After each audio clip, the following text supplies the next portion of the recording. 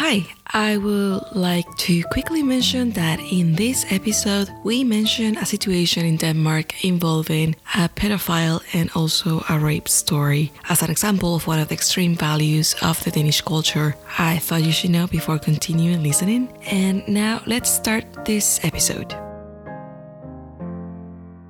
Hi, I hope you're doing great settling in Denmark and navigating the nuances of learning a new culture. But if you're still feeling confused about the Danish culture, understanding certain customs, then you will want to listen to today's conversation because it might bring some clarity and understanding to your time interacting with Danes. If you're on LinkedIn and you've connected with people in Denmark through that platform, then there's a chance that you might have come across a series of articles called Danish Culture is an Extreme. It's an extreme on happiness, equality, trust, independence, and also an extreme on privacy. That's why today we're talking to Anatolie Cantir, the author of these articles, to bring some insights that might be helpful to navigate your time in Denmark with ease. At least that's what I hope with this episode. Our next guest arrived 16 years ago in Denmark from Moldova and has dedicated more than a handful of years to studying intercultural communication because of his own curiosity to learn and understand how people think and live in different cultures. And with that, Anatolie has deconstructed aspects of the Danish society, so Danish and foreigners alike can reflect on why the Danish culture seems to be so sealed. He's founded the Nordic Student Consultancy in 2016 here in Denmark, and we will talk a little bit about that at the end of the episode. But for now, let's focus on the Danish values. Anatolie is also a full-time associate professor at VIA University College in Herning. I'm quite excited to have this conversation with you today, Anatolie. How are you? I'm all right. Things are as good as they can be, working from home, like pretty much the whole country or the whole world. Yeah. So if I can say so, I'm confined in my small little office where we conduct most of the meetings and of course the teaching that I do at VIA University.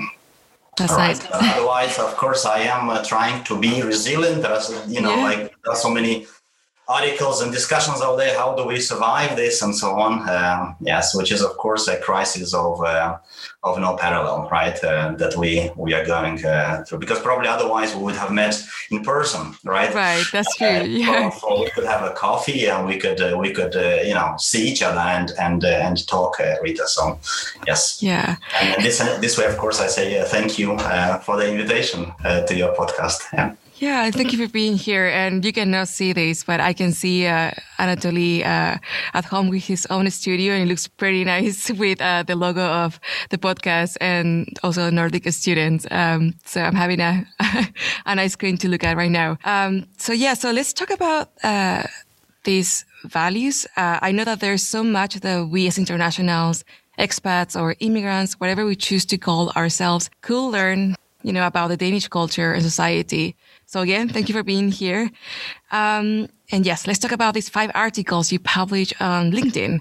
Some of them were in 2019 and some of them last year. And I'm just going to quickly read the titles of these articles for those who haven't, read them yet. The first one was called Denmark, the Unhappiest Expats in the Happiest Country in the World, published in October in 2018.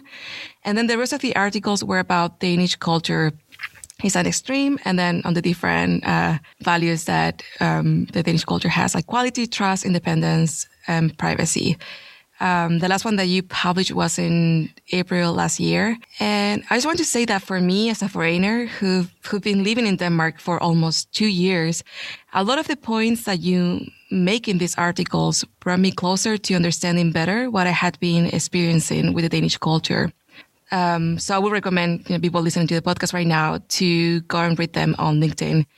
And also I wanted to say that by reading, these articles, I was able to understand and feel more connected to my Danish circle. So yes, I wanted to ask you, what inspired you to write them and why 2 years ago?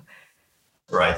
Well, prior to these articles, I was already having some of the lectures here and there on Danish culture. But of course, the articles made it somehow easier or better to put these thoughts on paper for those who are interested and those who want to learn more about Danish culture. It is not I should say, it's not an easy topic in that sense, because of course it's very abstract, very fluffy, I would say. And also when we talk about a society, a culture, it's sort of difficult and maybe even dangerous to say Danes are. Right. The moment you say that, then of course you meet a lot of people who would probably say, how can you generalize, or how can you put all the people in one bowl, and how can you make everyone the same? So this is why, and maybe you've seen it in the articles, I often start with these are not ultimate truths, in the sense that there are some kind of patterns.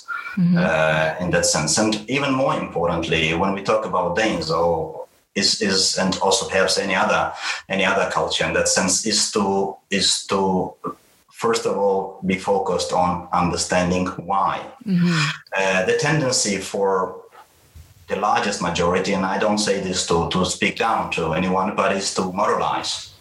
Very, very often people walk around with this, this good and bad all the time, including the locals, including the Danes. Anytime I go to some of my lectures, people are very often quick to moralize. Mm-hmm. Like, isn't this good? Isn't this bad? Isn't this good? Isn't this bad? And if to be frank, it's almost annoying to me. Not because I don't have we should not have a sense of good and bad. It's not that. But I think we end up with two colors. We end up with a world made of black and white. We want to understand, in this case, the Danes and Danish values in society, because we are interested in itself, not strictly speaking only what it means to us. Of course, we're also interested in what it means to us, and I say us as outsiders as well, right? Mm-hmm. But it is it's a pitfall to think that this is only for internationals and for expats. We are not typically very good at our own background. We're not. People tend to think if they are specific members of a culture, that they are very good at it, or they're very good at explaining it. And they're not. But we are not very much aware of our own backgrounds, I have to say, regardless of where we come from. We do tend to see more things and so on when we perhaps move out of our countries, or we tend to when you are in a picture, you cannot see the picture, but when you go out of a picture, you tend to suddenly see it, and you see your role into that, and also perhaps you see the newer picture, the new country that you are in, and in that sense, this is some kind of an exercise of the mind. Mm-hmm. We are not necessarily always aware of all these things, because we know how to behave very often, but we don't know why.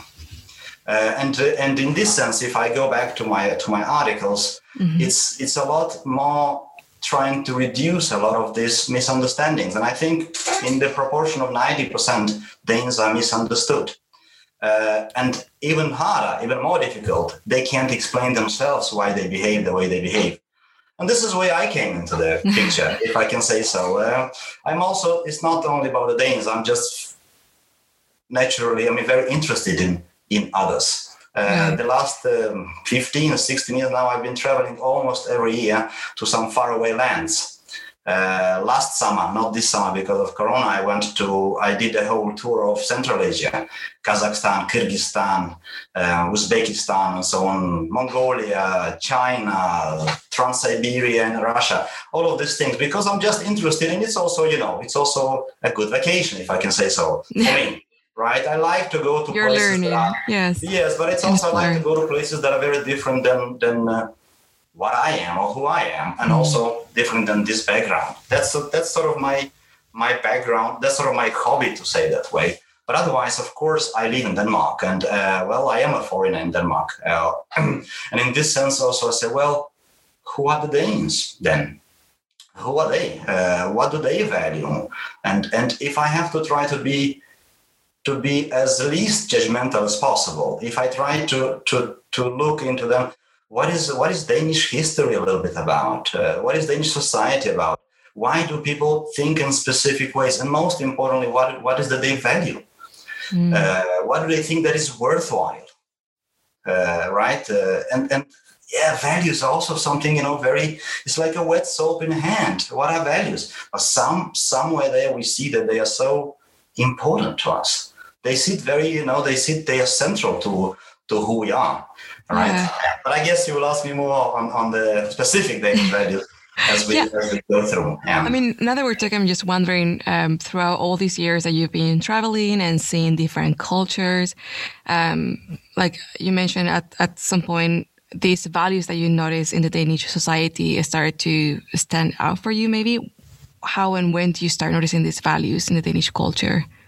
Oh, I have 1 million examples, but I give you a simple example, which I also wrote or used in my articles. It was 2 years ago. I'm quite a sauna lover, so I went to sauna and in Hjaning here, and I remember I went to the sauna, and then I suddenly see a very known face, and it was the Danish Prime Minister, former Prime Minister Lars Løkke Rasmussen.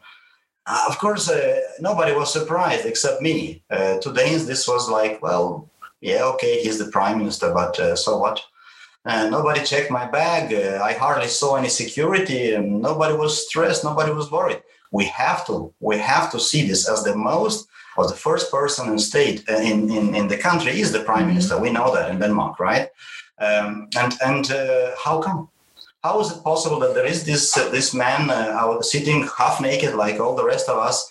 And I was like, wow, this is in that sense, of course, is some sort of an extreme.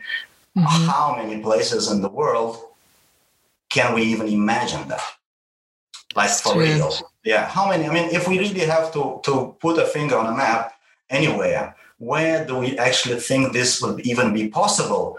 And also in a situation like that, I saw him sometimes later, again in the same place. He was in the sauna, he was in the pool, swimming just like everyone else. Nothing happened. Some half an hour, or not maybe 1 hour later, I went to the central library, and I saw him. I had a meeting there, and I saw him, the same prime minister. Again, no security, nobody. He was having a coffee with the mayor of Hjaning. And then again, I was like thinking, and there was nothing really happened, right?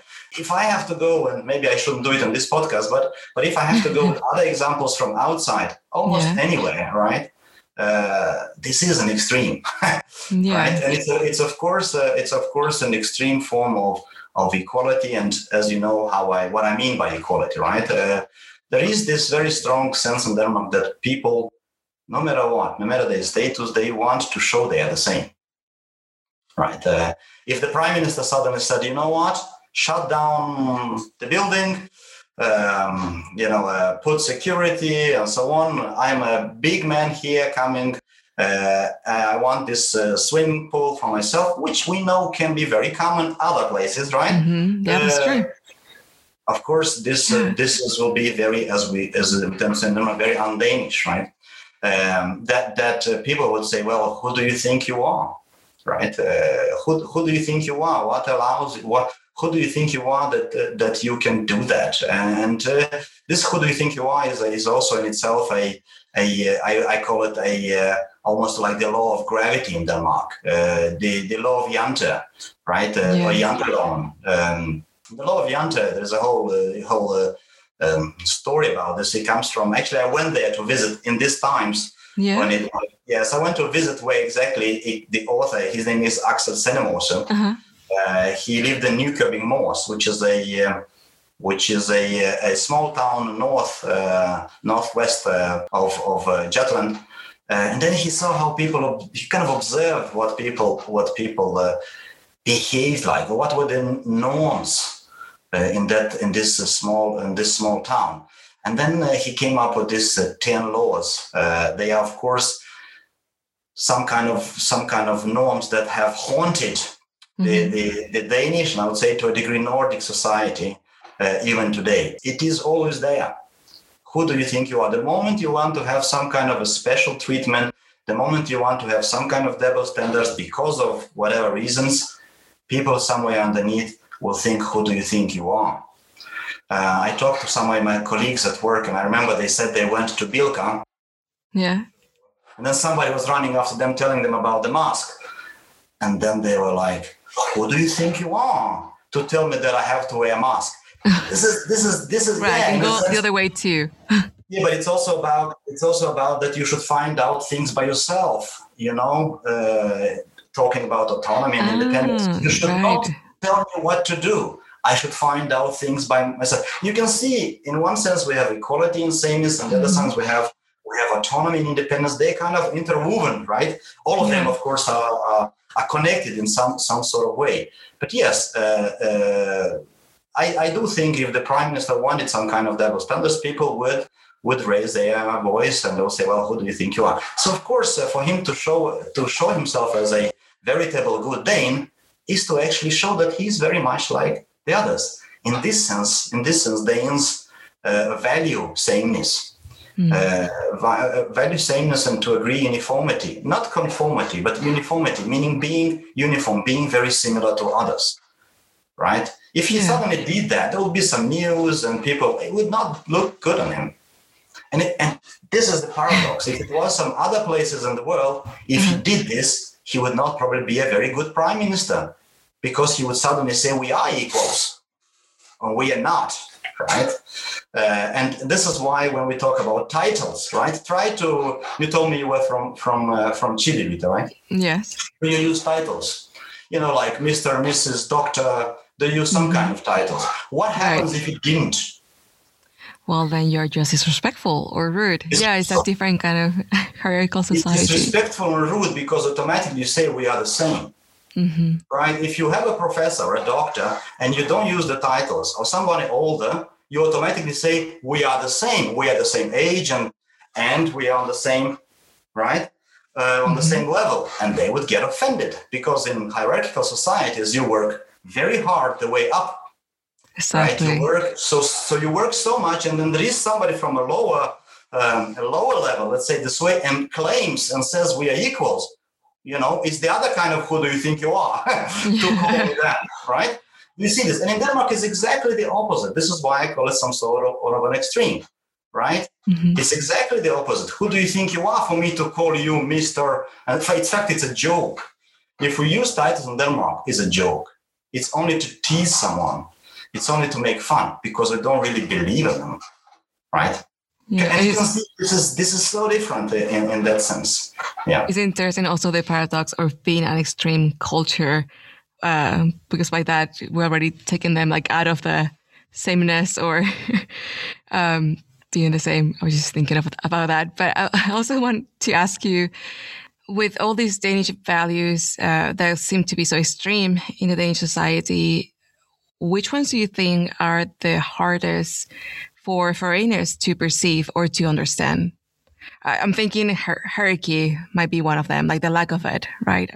If we talk about hierarchy, and we have to kind of assume that, and it's not, but we have to assume that because Denmark is the most egalitarian in the world, we have to assume that almost anyone who comes from outside will probably come to some degree of hierarchy, right? There's some certain hierarchy.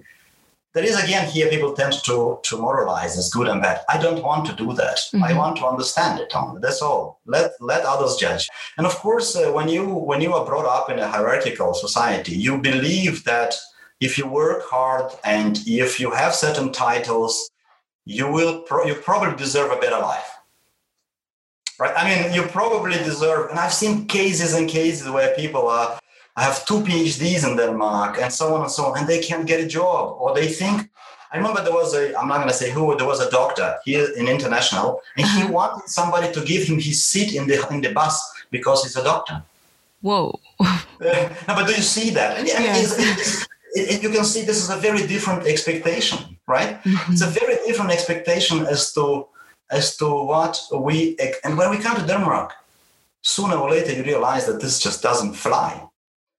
It's quite difficult to not judge there. Like you said that, and I thought like, wow, that person who does he or she thinks he or she is. But then I'm thinking, don't judge. Like, it's just a different perception. Maybe where they come from. This is something that is value, or like values, right? It's seen differently. Yes, and we know very well that Danes don't necessarily meet across status. Let's say I go to a football club. Let's just say, right? In the football club, we have people who are from all sorts of, jobs, or if I can say, positions in the society. We are, and this is what Danes call fellesskabet. We have something in common. It's the sense of community. This thing is, we are focused on what we have in common. We're not focused on our status, right? I go to many clubs. Let's say I go to box, for example. Again, I know that some of the people go to work by airplane.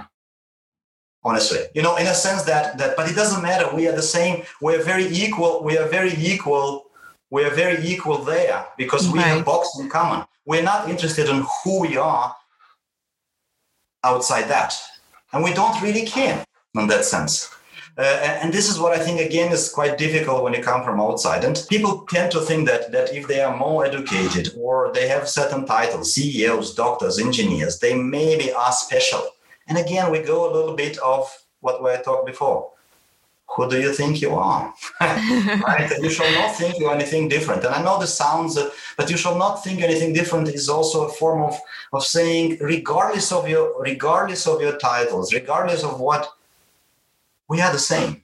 We're very similar. And Danes do value, at least they try to show that they value sameness quite a lot. That can be very tough to how should I say this, to swallow or to accept in the long run. Because if you are in a hierarchical society, probably have ingrained certain values where you do think you are a special person, or you deserve a special place in the society. In that sense, and I mean, here is one element. But I think another element that could be very difficult is of course, and I talk extensively about it, is privacy. And I call it privacy. Very often you hear that Danes are sort of painted as cold and distant and hard to get and so on and so on. I mean, you hear that very often, and if you look at the first article you mentioned on the unhappiest expats in the happiest country in the world, and this is really important to underline. It is six years in a row, and even this year it appeared only for Copenhagen. The last years was for the whole country. Expats put Denmark somewhere on the bottom when it comes to settling in, finding friends, friendliness, and so on. They put it somewhere. It's always somewhere there in the bottom, right? And when even the reports from Denmark, there are 3 reports that were made from Denmark. I would say more extensive. In many ways, the experts say we are glad or we are happy with everything, but we're not happy ourselves. This is very interesting, and I'm actually writing another article about that, in-depth article. But in a sense, they say we are fine with the system. We are fine with having kids in Denmark. We're happy with the kindergartens. I don't know, and so on. But we are not very happy ourselves because we don't really have much connection or social connection with the locals. But also, it's difficult to make friends, and it's difficult to feel at home. Right. This is also very interesting. How come, right? And it's a connection that we're used to, right? I'm thinking with the way the Danish society perform their values, maybe there's a connection there that they see and they seek, but the connection that we are used to maybe from other cultures, we're not going to find it. We're always going to lack this, the idea of connection that we have, that we came with from where we're from, I think. Because sometimes I wonder, Danes in their relationships, whether at work or with friends, to me, they seem very connected, or they seem to enjoy these type of relationships pretty much, which maybe for an outsider like myself, I will feel like there's something missing. I need more. Maybe I need more of not being so private. Maybe I need more of, I don't know, I'm just wondering if you see that connection in the way they interact with these values that are an extreme? When we think of, let's say, friendship, or when one thinks of friendships in Denmark, friendships are considered, Danes think of friendship as something very conscious. Mm-hmm. If you have a friend, that means you have to put time aside. That means you have to really pay attention. Right. It's not just some friend. And that's why very often Danes have 2 or 3 very close friends that they are extremely open. There are no taboos. They know each other very well. And they are very often for life. And the rest are just network or people they know, acquaintances. They know people they know.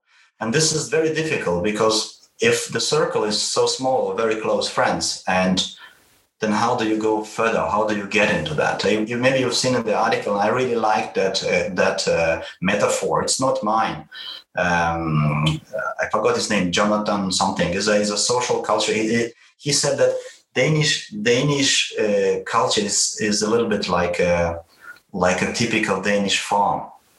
And I don't know if you've seen a Danish farm, but it's square and enclosed. It's enclosed. People tend to look inward, to look inside with the back to the world. So people are not very interested in the business of others. There's a long list of things in Denmark that are private. That are private, meaning that as long as you don't break the law, it's private, right? In a sense, we're not very interested in what's happening out there. We are mostly focused here, and we don't see so much, or we don't look so much into the other farms. So there is this sense of being enclosed. And it's also, I would say, if we have to take, a typical Danish family, you always have they call it kernefamilie, the core family. You have mother, father, and children, just maybe grandparents, and just about it. That's it. There is no extensive family. So you have that small cell, and this is how the society somehow is built. And it is in that sense difficult for experts to get through that. I would even say it would be correct to say that even if you change a place to live, I know a Dane, let's just say that, who moved from Fyn, from Odense, and he moved to Herning. 2 years he's been working here. He doesn't have one friend. And we talk about expats and so on, but it's also very often applies to Danes as well. He doesn't know anyone, most likely because his friends or his close are somewhere there. So of course, if you're new to Denmark and where do you start? My policy is very simple. Just, be friends with, try to make friends with people you like, you want, people you have something in common, not so much about nationality. But of course, it is a little bit strange that expats say it again and again that it is quite difficult to get to know Danes. And it's not about complaining. I think a lot of people see this as a critique or something. It's not. It's just a format of society. This is what it is. And I know this sounds like a bold statement, but you might not die of hunger in Denmark. But you might die of loneliness. You might die of not having contacts with others. And I don't know if that makes sense, though, but this is, again, something misunderstood. Very often, and this is an even more important point, a lot of experts, when they come to Denmark, they think, well, this will just happen. Friends will come. I will meet people at work. I will meet people, some in a bar maybe, or It doesn't happen. You can live here 20 years, and if you don't do something yourself, if you don't initiate things yourself, if you don't try to do something yourself, nothing happens. Right. You have to put in the time. Important. And this is a really important element, I would say, if we want to survive. And I think, all expats, right, internationals, we want to make it. We want to have a good life here and so on. And in this sense, you need to do something. And one way to do it is to join clubs. And if you don't like the club, make your own. I was just sitting these days, just after I talked to you on Wednesday, and I have a friend who says, well, he's part of some kind of a whiskey tasting something. And he said, what do you guys think? We meet once in a while and we try whiskey. And I said, oh, let's make a whiskey club. you know, but that's how you meet people, if you get my point, right? Mm-hmm. Of course, I met them before, but you have to have this common denominator that I used to say. Otherwise, you don't. And this is important, very important, yeah. Yeah, it'd be interesting to see how internationals actually approach friendship or relationships once they are here. I just read this morning on Instagram, I think it was Danish for you, the handle, where they mentioned that, I don't remember the percentage, but a certain amount of internationals leave Denmark after 3 years because of the feeling of loneliness. And of course, I don't know how every culture operates in the world or works, but I think I identify with a culture where you just make friends because you just make them. You go somewhere, you meet people, you don't really have to work on the friendship to be friends. And certainly here, it's been different. There's an intentionality when you start a relationship that might be a friendship or, I don't know, maybe something else, but it just doesn't come, like you said, easily, or it just doesn't happen because it happens. You really have to get involved or invest or create a club, like you say. Let's have something that unites us and where we find like a common ground that will make us part of something. Right.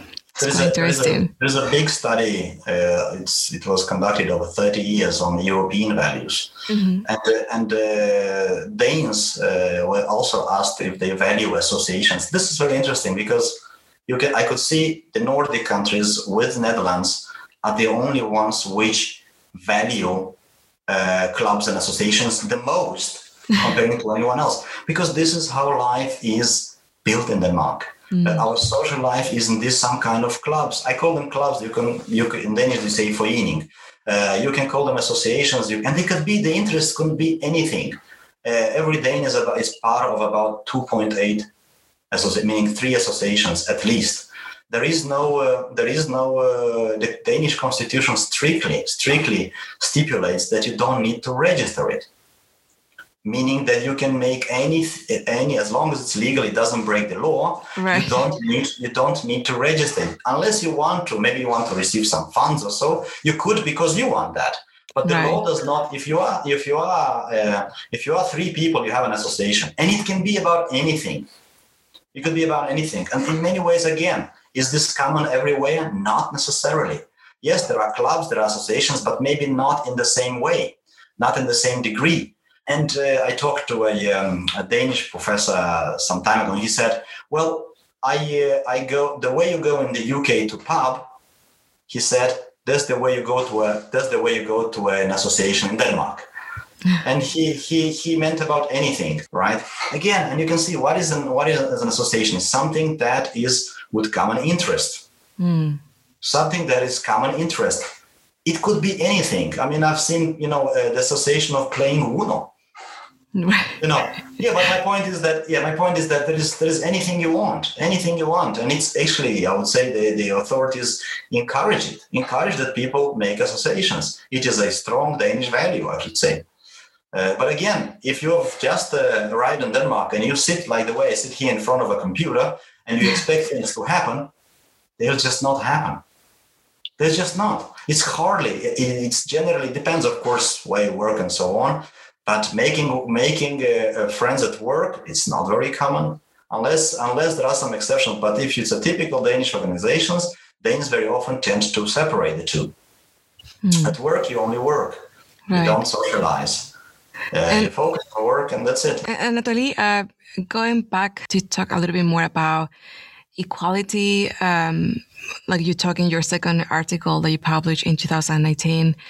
In that article, you quoted anthropologist Dennis Nørmark, who's also Danish, who's Danish and is also the author of the book Cultural Intelligence for Stone Age Brains: How to Work Together with Danes and Others Not Like You. The quote in your article refers to the Danish culture being extremely egalitarian, which is just a fancy word for being equal, right?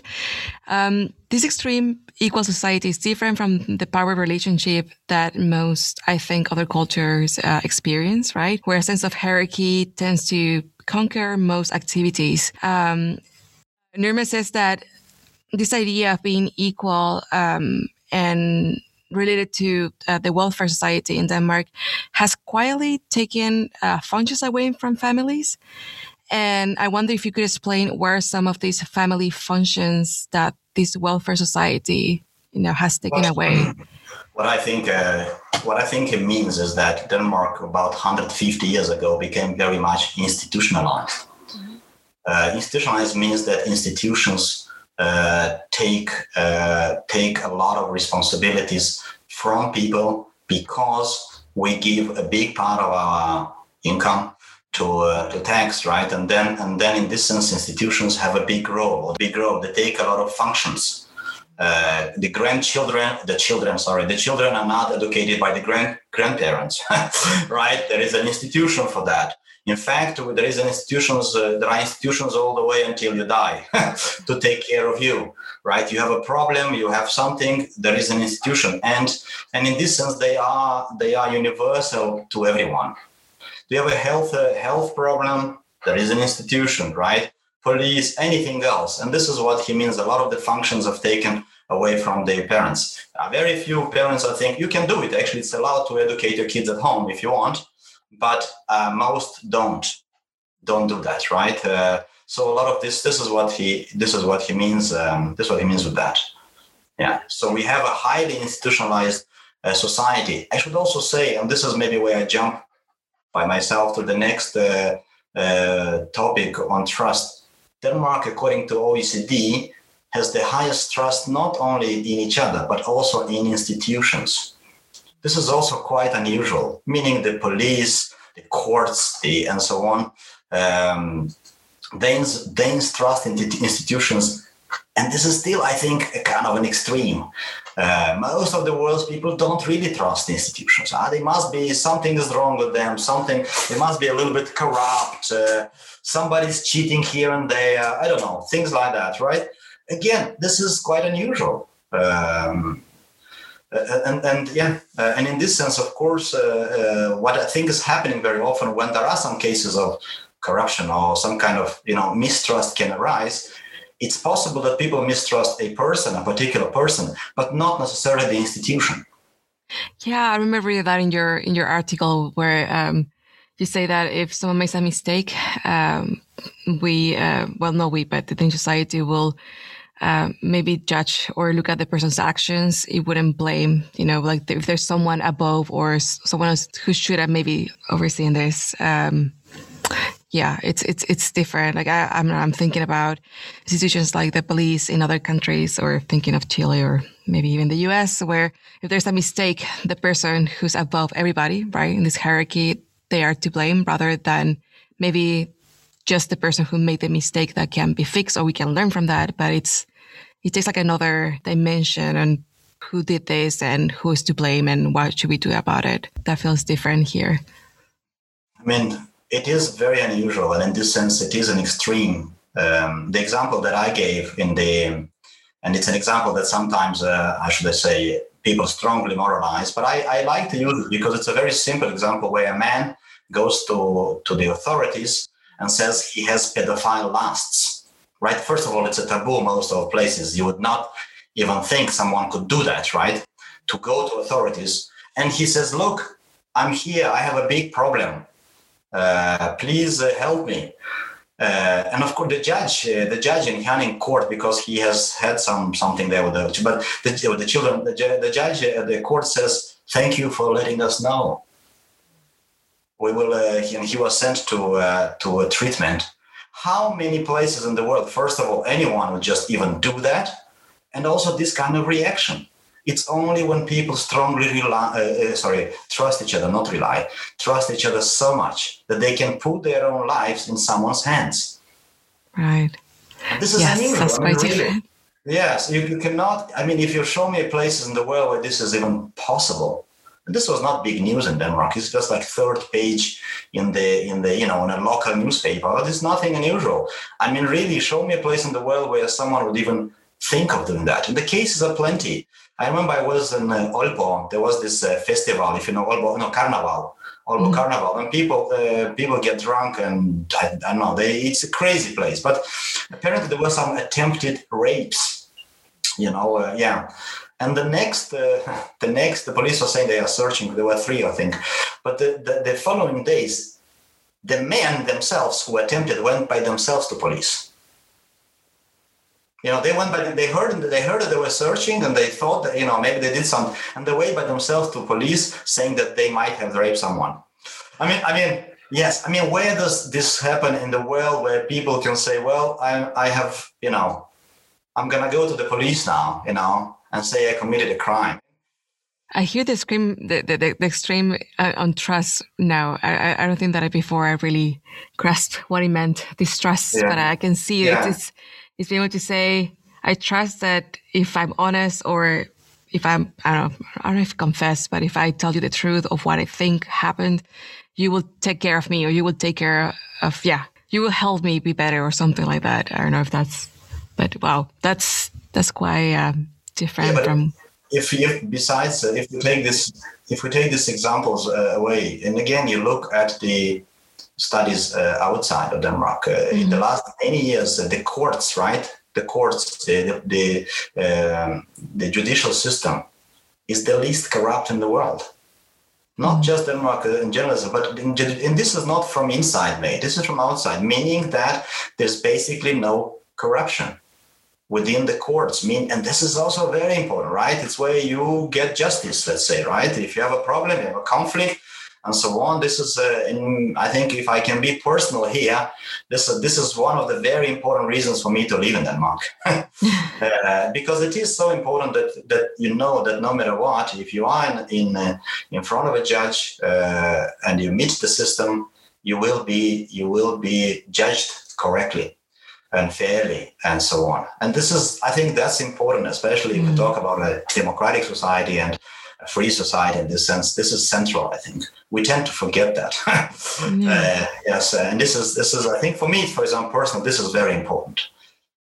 Yeah, and like you say, we tend to forget that, but I think it's also it can be a struggle for someone from another culture who have not seen this or experienced this or learned about how things can be different to this extent, to imagine that there is a society that works with these values, right? And it's I can be accused of being too idealist or idealize it. I don't mean that, but there's plenty of studies or numbers which shows the same. It's not just me pointing out, this is a perfect. No, not in that sense. And I don't, perfect society and so on. But there are those things that are, again, extreme. They stand out, as simple as that. Yeah, and with these values that you have studied and written about, going back to this idea of Danish society not being a hierarchical, I'm sorry, I don't know if I'm saying that right, hierarchical society. Today, according to Statistics Denmark, there are about 616,000 foreigners or immigrants in the country. Do you think, or do you see the culture changing into a more hierarchical society, or how do you see these values today? Are they still very strong? I mean, it's very, and this is important, I think, is to distinguish the equality as in sameness and uniformity. This is one way, the one that I talk about, that no matter your income, no matter your status, that you want to show that you are very similar to others. That's one part. But of course, if we have to look at equality in terms of the Gini, if you want to see in terms of income, how much people earn and so on, of course, you probably find inequality in that sense too. And there were studies, I think, also pointing out that it's approaching like the British model, in a sense that there is that inequality, for example, in income. Some people earn too. But the other ones, the ones where I say that Danes value sameness and uniformity, they have not changed. I think they hardly changed. The differences could be regional. For example, if you are more on this part of the country, like Jutland and so on, they're stronger. I would say the law of Janta is much stronger here. And if you go closer to Copenhagen, Sjælland, maybe a little bit less. So I talk about equality, not so much about equality as an income, Right. or rich, poor. I don't talk that. I talk more about what people value. Right. And by that, I mean sameness. We are the same in that sense, but not so much about the other one. And we have plenty of work on that side too, but it's not the one that I deal with. But I do think, and I do know that, of course, there are of course inequalities in that sense, plenty in terms of income, of course, definitely.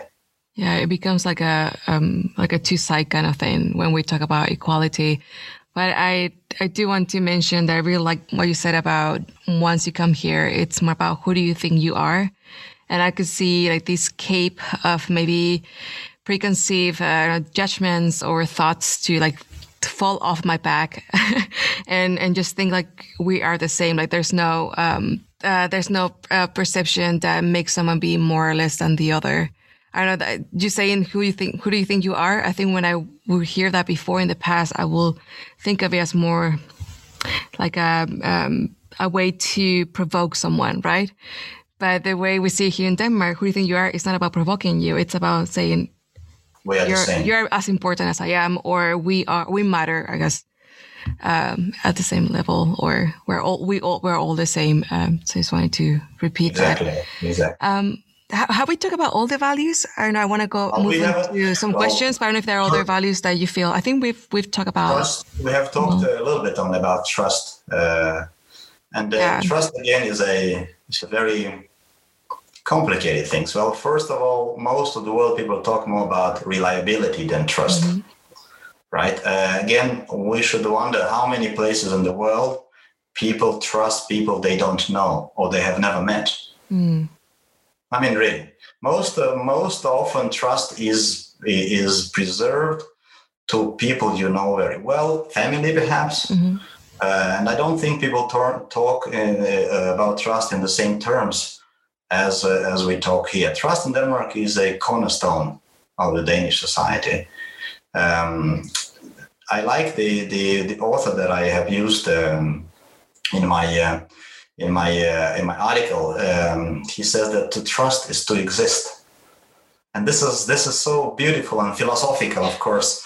But I do think that it is first of all a question of trust in Denmark, then a question of everything. If I have to take this into an expat context, into an international context, right? Very often, and this is a very typical misunderstanding or something that one should think of. If you are very skilled, let's say you are very good at something. Let's say you are very skilled IT developer. I don't know, whatever you are doing, right? Very often, one tends to think that my skills or what I can do is the first thing that I will be employed for. In Denmark, is the second thing. And this is again something very often people don't understand or misunderstand. They think that they're very good at something. That means that's enough. I would say that, of course, you should be good at what you do. That's not the point. But it's first of all the degree of how much you're trusted is important. The degree of how much trust people put in you, or how much do you live up to the agreements, to the expectations, and so on. Again, it's something I've seen over and over again. Expats don't understand that or don't see this. They often think, look, I'm so really good at what I do, I probably will always have a job. Not necessarily. Denmark is a club of clubs. Everybody knows everybody in some sort of way. That's why you don't really have so much conflict or so, because in many ways you might meet that person again. And that's the focus. There is so much focus on networking. And networking in the end is about maintaining trust. Because trust is not something you do one day. It's not enough to be trustworthy one day. You have to maintain this trust all your life. And that is difficult. So let's say when you go to work, you've done an amazing job today. And you think, well, look, everybody thinks I did an amazing job today. Tomorrow I can relax a little bit. Or I can say, they already think I'm a really... That's not the case. You have to maintain trust every single day until you die. And this is why when you say it that way, it sounds so like this is so much stress. It's so stressful. It can be because it can be in a sense that it's something you maintain. We first of all work or do things to be trusted. Then we do things, for example, to be paid and so on. Wow. And whatever contact, even the smallest contact that we have with others might speak a lot about ourselves. I know I sound very serious about it, but I maybe only sound serious because I want to emphasize something. And in that sense, it is important. And again, if we very often maybe internationals who come from outside, maybe they never thought of trust. Right, or we just know it in a different way, so it's hard to understand this different meaning, a complete new different meaning of trust. I really like we're talking about this because in this podcast I've talked to other internationals about their experience with the Danish culture, but I don't think that I've had this conversation where we as international try to understand the Danish culture. So it's really nice that you are mentioning this idea of trust and how it works, and it's not something that you do and then you relax or you just give up or forget about. It's constant, and I never thought of the Danes or having this kind of task to live up to every day, right? To show up, to say, I keep doing this, or it sounds. I'm kidding when I say it sounds very stressful, but I'm also not kidding. It sounds very stressful. No, but also what I think it's even more complicated. It's also, you can see, I also call it a currency. Mm-hmm, the currency. So let's say we have an experience now here, right? I don't want you to be super conscious about it, but still, okay. we have in a sense we have an experience from the moment you wrote to me until, let's say, now. Right. But let's imagine that maybe I didn't have, maybe you or maybe me, doesn't matter. Let's say I did not show up today, and I wrote to you, oh sorry, I fell asleep, and let's say, unless I have a very good reason, I don't know, a bus drove over me. But let's say I do it twice. Sometimes I think people don't think these are small things and they can get away. No, because or let's say you did not appear today once or twice and you didn't write, you didn't say anything, and you did it once or twice. I would never recommend you to anyone else. It's not even recommend, but even say anything, because it reflects on me.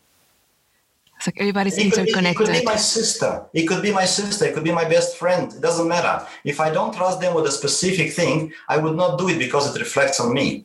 And this is where this whole, network goes on, right? So we do that. I have a maybe I shouldn't say very loud, but I have a friend who is always late, like 4 hours late. 4 hours? And I know he's always he's really good, the best at school and so on and so on. But I would not. I'm just afraid to do it. Being late in Denmark, being punctual is not just a cliche, for example. It's not a cliche. It's not a small thing. It's not like, never mind, they will think it's okay, 5-10 minutes, or no. You automatically, if I have to have this ruler with 100 or this thermometer of trust, you fall. And that is, I know but sticking up to agreements and so on, it's important. And being reliable, being meeting up, following agreements is so important. It's so important. And I know a lot of people, maybe it's okay, plus minus half an hour, 1 hour, things like that. And, and it's also in everyday life, at work, for example, there could be a lot of details and so on. And it's not only about what you do. I have to emphasize that. It's not only about what you do as a profession. I would argue it's second to things. As you're talking, I was paying attention, but I was also thinking of how we all carry different values with us wherever we go. And when we come to Denmark, and I don't know, for me, I would assume a lot of Danes have met people from other cultures, and maybe they will be more flexible if you're late or if you cancel, or I'm thinking, like you said, probably not because those are their values. But then I'm thinking, well, what about my values? And I was trying to think of a way to look at this with a mindset where things are okay, regardless of what values we have. Especially here in Copenhagen, where I see people from different cultures, internationals all the time. I just wonder if Danes who live here are more used to maybe to being flexible with their cultural values, or maybe they're not. And how how do we together work toward a better way of understanding, one another? What do you mean is that what is the what is? But I'm talking about dominant general Danish values. Of course, between people or friends and so on, you might have. How should I say this? You already know how people are, right? But still, I still tend to think that people who are generally late, for example, I trust them less. I mean, I'm saying this just even with like a reflex. If I have the same, if I have friends who are I invite for dinner and they always half an hour late, 1 hour late, I would probably trust them less. And I mean, this is automatic. This is not even thinking about it, or this is almost automatic. And is that because you have adopted some of the Danish values by living here for so many years? maybe it's that, but I also think it's about an agreement. It's an agreement that we have had. As simple as that. If they agree, as simple as that. And Anatolie, with you being here for 16 years now, do you think that it's easier for foreigners to understand the culture than it was when you moved here? Like, have Danish people, become more open to other cultures coming to the country? If you can look back at when you moved here, at the time when you moved here, and now. I think I have to recognize there's been done a lot of work to support internationals and expats from variety of municipalities, also local and national government. There's been a lot of work. We have to recognize that. The example that I can give you now, I have to have 3 webinars on Danish cultures, very similar now as we talk now, but maybe more details or different focus. And it's organized by the entire central Mid-Jutland, Mid-Jylland. The seven municipalities, 7 communes, which put themselves together, and they hired me, you could say. I mean, this could not be even imaginable 15 years ago, if you see my point. In the town that I am, we have 2-3 clubs which are entirely in English, and we have international. This was unheard of 15 years ago. So we have to recognize there's also been a lot of work done to support internationals, to support international workers and so on. Definitely. And I think that's important. And I will not even probably talk for Copenhagen because when I try to speak Danish in Copenhagen, I'm answered very often in English. So that might seem a small thing. I don't think it is. When I came to Herning, you had to see people in what English? There is no English. There is no. I mean, and nowadays I would probably.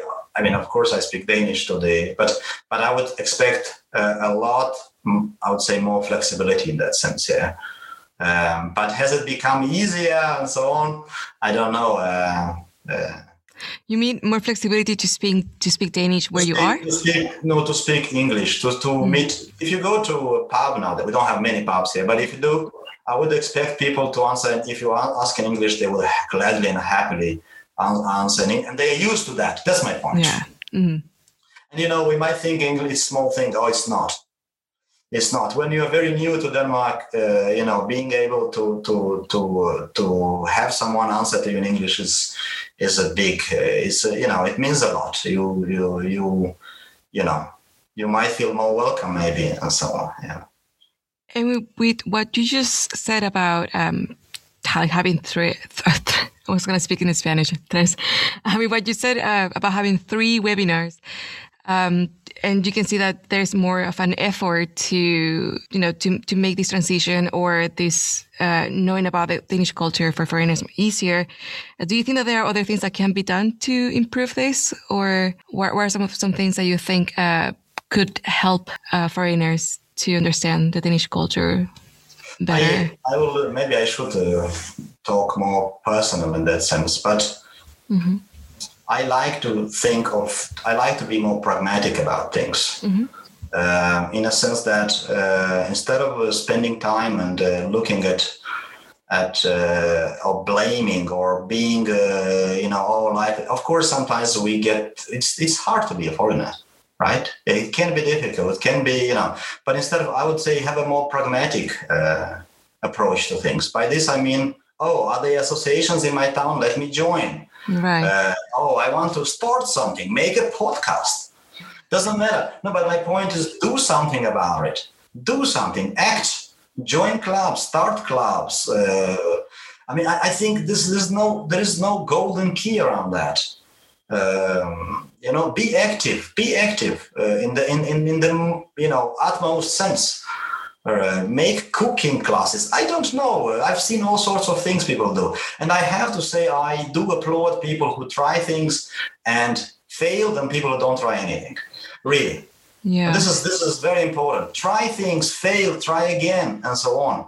There's no other way. But this is what I would probably suggest at all times. Yeah. And look in almost every municipality in Denmark has a very long list of associations and clubs. Some are in English. That's true. So a lot of resources. Yes, join them. A lot of things in Denmark don't cost. Like this spring, because of Corona, I built a sauna. Oh, nice. In my garden, because it was this sad, But now I invite some of my neighbors. I really do, which is not always maybe very unusual, but I really do. My point is, if I don't do anything, nothing happens. And another thing is that, of course, this is something to do with more being aware. But one way to learn about another culture is to also try to learn about your own. We're not necessarily aware. We have those sort of ultimate truths in our minds because we were brought up in a specific way. And one way to learn about, let's say, Danish culture in this case, is to also try to see your own. This is very difficult, right? Because we are not really, water is the last thing a fish can see, right? You can't see your own background. It's in the language, it's in so many things. So you can't really, we think in a certain language, right? Mm-hmm. When we think in a certain language, it's connected to a specific geography, right? To a specific way of living, and so on. So we tend to think when we switch languages, I'm not gonna, I think this has been emphasized so much more, but kill yourself. But sorry, I have to say this, but try to learn Danish. So but people, Danish it can be sorry, but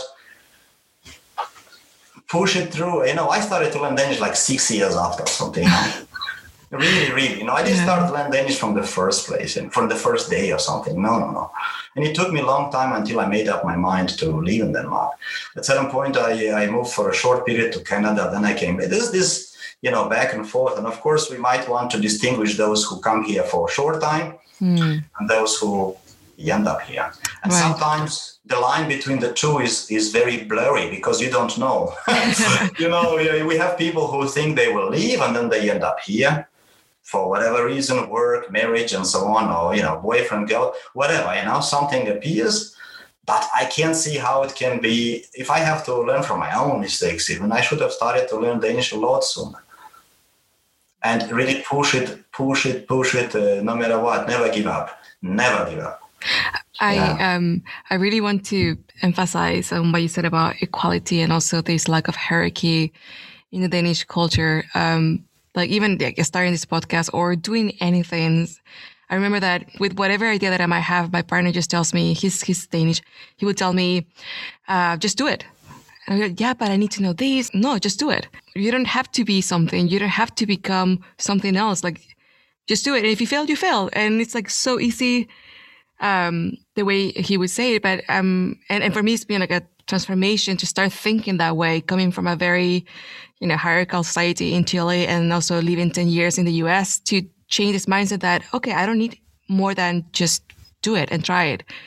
Whether it works or not, it doesn't matter because you've done it and there's nothing you need to keep waiting for. So maybe something that our listeners can really take note of is that, like, just do it, go out, go to the club or start a club if you want to, start working in these relationships with a new way of seeing values that the society gives us. So, but it's also, you can see where your partner told you, but what he didn't think of probably is because what he meant to tell you is to play.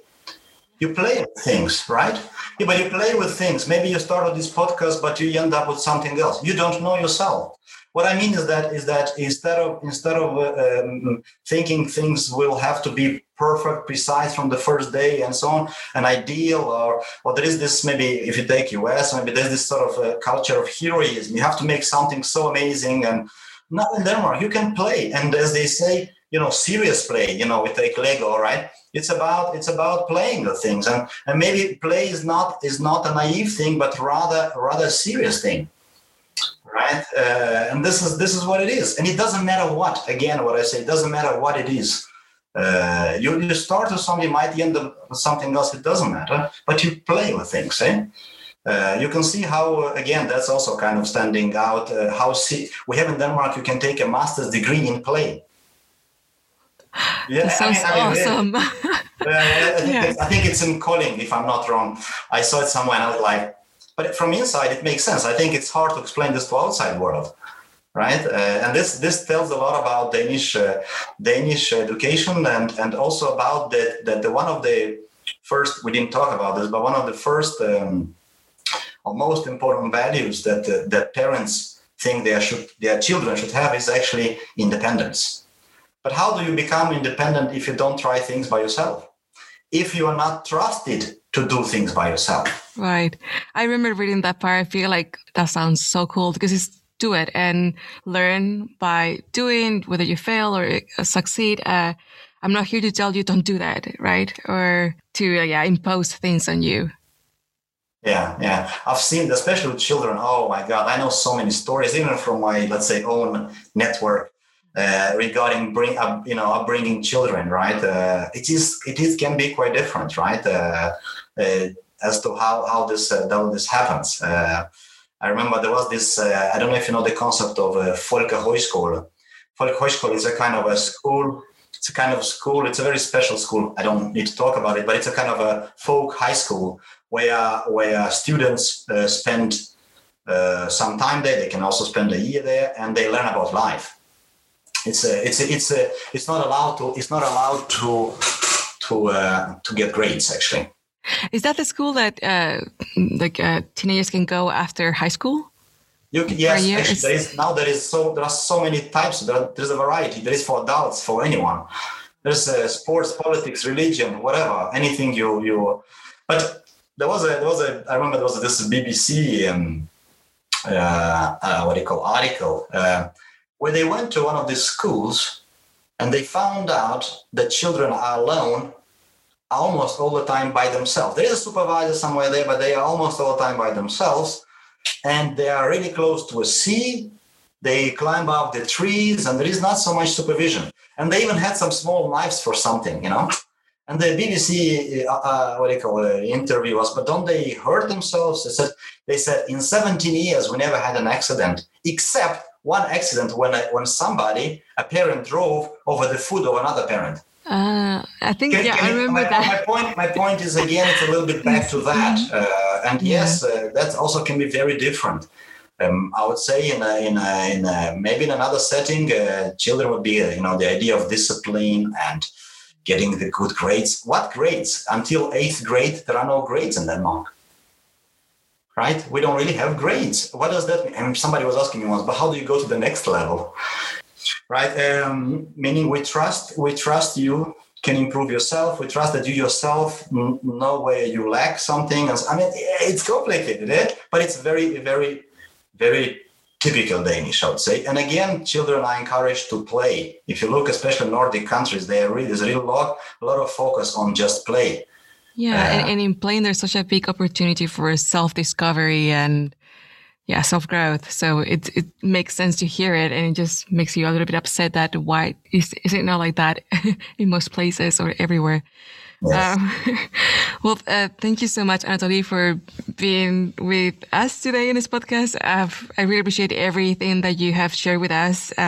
Before we go, I would really like to ask you about your consultancy, Nordic Students. I know you started this in 2016, and I just want to know more about what inspired you to create it. I mean, it seems kind of obvious with everything that we've talked about, but in that moment, what made you decide that, okay, I should do this. This is needed right now. I should create this consultancy. Well, I think when I came to Denmark myself, I think it was difficult. First of all, I was myself quite a strange guy, I think, for a while. But I also said to myself, well, I would have liked to learn about these things at that time. I would have liked that at that time. I would have liked to hear about some of these things. It doesn't mean that, I would have understood right away, but maybe it would have been a push into the right directions. And a lot of them are misunderstandings. I promise you, a lot of things are so misunderstood. Danes are often misunderstood. And this is what I try to do, is to reduce these misunderstandings into explaining the Danish values. And this is why I said, okay, I came up with the Nordic Student. Of course, I try, and I have under the Nordic Student, I have a lecture called Danish Cultures in Extreme, in inverted commas, which is a talk that I've been doing now for also in Copenhagen. I was several times. I did it here in Jutland many times, schools, libraries, and so on. And now with the corona, most of them have been pushed to spring. But also, I think I want to try to do it just the way I do it with you now, in a sense of a Zoom, and maybe I do it from home as well. It looks pretty good, so I think it could work. How long have you been doing this? The setup is only now, but I've actually made it now almost ready that I can have a background. Mm-hmm. Instead of slides or PowerPoint, I can change the background when I talk. Awesome. That's so important when you are explaining or sharing information. Yeah, I don't know if you said it. How long have you been with this workshop? Yeah, it's like 2016. Wow, okay. 17 now, yeah. And of course, just like that, I experimented things, things worked, things didn't work, but also, I should say, I refined a lot of thoughts. If you keep doing things over and over again, you refine things. It's true. And I've got a lot of literature, and I have intentions to write more, do more talks, and also I think it's also fun. So yeah, that's cool. Okay, thank you so much, Anatolie. We hope to talk to you maybe in the future about the same topics or other topics that might arise, and have a great weekend. Definitely, but thank you for inviting me. You can see I did not forget. Yeah, not forget. So yeah, all the best.